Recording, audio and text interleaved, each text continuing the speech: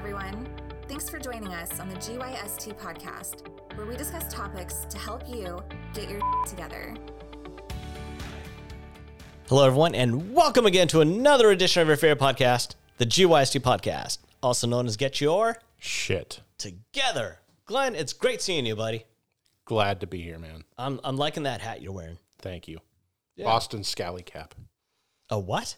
A Boston Scally Cap. Oh, is that the name of the brand or the type of hat? The type of hat as well as the name of the brand. So the name of the hat, It's a the Scally company. Cap. Okay, and the company is Boston. Yep. Okay. Wow. Well, you're looking dapper, buddy. Check them out on Light, folks. They're really good. I'm not sponsored, but you know what? If they want to sponsor me, cool. Well, ladies and gentlemen, there is a topic that I had that I kind of wanted to discuss on air, and it's all about opportunities. And there is a quote that I unfortunately cannot find right now, but is by Jerry Clark. And it's something along the lines of, if you are presented with an opportunity and not prepared for one, pretend like you are, and you will go from act to actuality. So essentially what he's saying is, so many people will be presented with an opportunity and say, you know what, I'm not ready for that, I can't do it, and the opportunity disappears. And what he's saying is, if you have an opportunity, just still go with it. And that's how things become reality. Too many times we will shy away from opportunities. And what I think about is, I have been a sports fan all my life. Mm-hmm. And growing up in Seattle, there was a particular sportscaster that I very much enjoyed listening to, Tony Ventrella, Channel 5. And the thing that I liked about him was he just seemed like just an average type of guy. He seemed like a sports fan, and he got to do this, and he made you feel included, and you can feel his excitement. Well, you know, as my life continues, I happen to be introduced to him. And at the time, this was a few years ago, where I was starting to build out my marketing company. And he says to me, he's like, you know, I've always wanted to do a marketing company. Would you like to partner up? And I'm just, first off, I can't even believe I'm talking to him. But now he wants to do a marketing company with me? Like, that just, this guy that I saw on TV for 20 years, and then with the Seahawks and everything, like, it just boggled my mind. But I said, sure, let's do it. And was I ready for something like that? I wasn't. I can tell you right now, I was still in the early stages of getting things set up. I had a couple clients, but there weren't anything big. What he could bring would be way beyond my scope. But instead of talking myself out of it or telling him, you know, give me 5-6 months to get ready, I said, sure, let's do it. Because I knew what I had to do in the back to prepare for it. The long nights of studying and learning and putting these presentations together and all that kind of stuff. I knew I had to do it. And we had our first big client, and it was a hour-long video award show that we had to put together.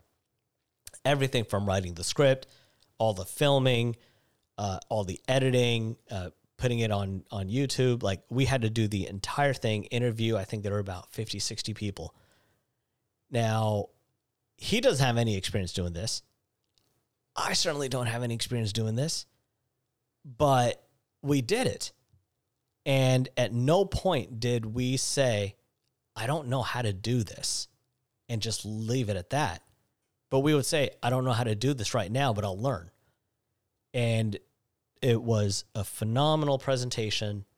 They brought us in to do it again this year. Then Tony said, I want to do a sports podcast.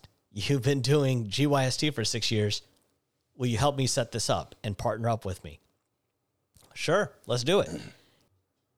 So the reason why I bring that up is because now I think about all the people that we've interviewed. And these are not just local celebrities, but national celebrities in the sports industries. We're talking about athletes, writers, coaches. And yesterday we were recording, and I was speaking with Angie Mentink, who, for those outside the Seattle area, she works for Root Sports and does Mariners. And I told her, I was like, I can't believe I'm talking to you. This is crazy. Because I just had that realization of this is my life that I'm living now. This is a part of my reality. And it happened because over the course of several years, I was always presented with an opportunity, and I always said yes. So, long time ago, asked one of my buddies, what are you doing for 4th of July? He says, I'm a pyrotechnician doing a big show. Do you want to be a part of it? I said, well, I'll come take pictures. And then I became a part of his crew.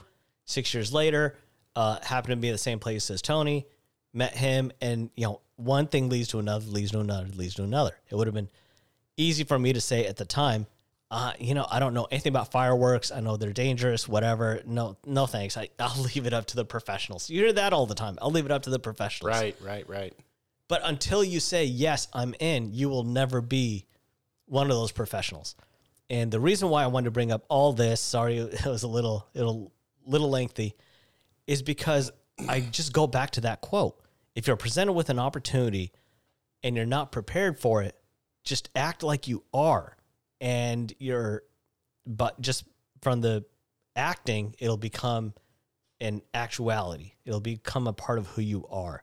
And that's, I think, where the power lies. When you are now a co-host of a podcast that is listened to all over the world. And had you been presented with that, if I said, Glenn, what are you doing next week? I'd like you to be a co-host of this podcast that's listened to by over 50,000 listeners all across the world. How does that sound?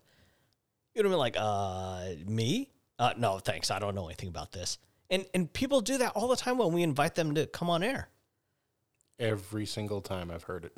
Yeah. And so why do you think that is? Why do we have this fear of, is it feeling that we might have imposter syndrome, or do we think we're not good enough? It has everything to do with the comfort zone. Mm-hmm. I don't want to leave my comfort zone. I don't know what's going to happen over here, so I'll just shrink back into this comfortable little area right here and not do anything. Nothing can go wrong if I don't move outside this bubble, right? Yeah, and when you think about all the major things that happen in your life, when you map out your life and you're like, okay, this is one of those moments where you can look back and say nothing was ever going to be the same after this moment. It wasn't a big change. It wasn't a big opportunity that you seized, but it was all the little things that put you in a place to achieve something like that. Thinking back to when you and I first started meeting and hanging out, it wasn't like we went up to each other and be like, hey, let's become buddies. It was just little things that eventually add up, and you start seeing each other more and more and start hanging out more and more and going to movies and whatnot. And before you know it, a friendship grows. And then before a couple of years down the road, and you're like, wow, like we've been together for 5-6, and we've been friends now for 5-6 years. And now we do this podcast together, and we have so many little traditions. But it started off by little things that were setting you up for when that opportunity presented itself. You said, yes, I'm in. What's it been, like 13 years now? Ooh. Crazy to think about. No, but that's exactly it. You never know what's going to happen. And you may never be prepared right at the moment. But if you don't take that step, when is that opportunity going to come up again? You can't guarantee it ever will. Mm-hmm. Take the opportunity. Work at it. You're going to have to struggle because you're not prepared. Just make sure you prepare for the next possible opportunity. Hey, I want to be a millionaire. Okay, well, how do you prepare for that? You never know when that opportunity is going to come up, and don't expect lottery to do it for you. Which a lot of people do, yeah. So when you are presented with an opportunity and you know in your heart that you're not ready for it, what do? There's a couple things. If I know that I will not succeed, I will politely decline. And I will list out, okay, this is why I'm not ready, and this is what I'll do to be ready next time you offer it to me. Thank you for keeping me in consideration. I've done that at jobs before, when I knew that what they were offering me just was not me, not within my realm of possibilities. But there are times when you can fake it and eventually make it.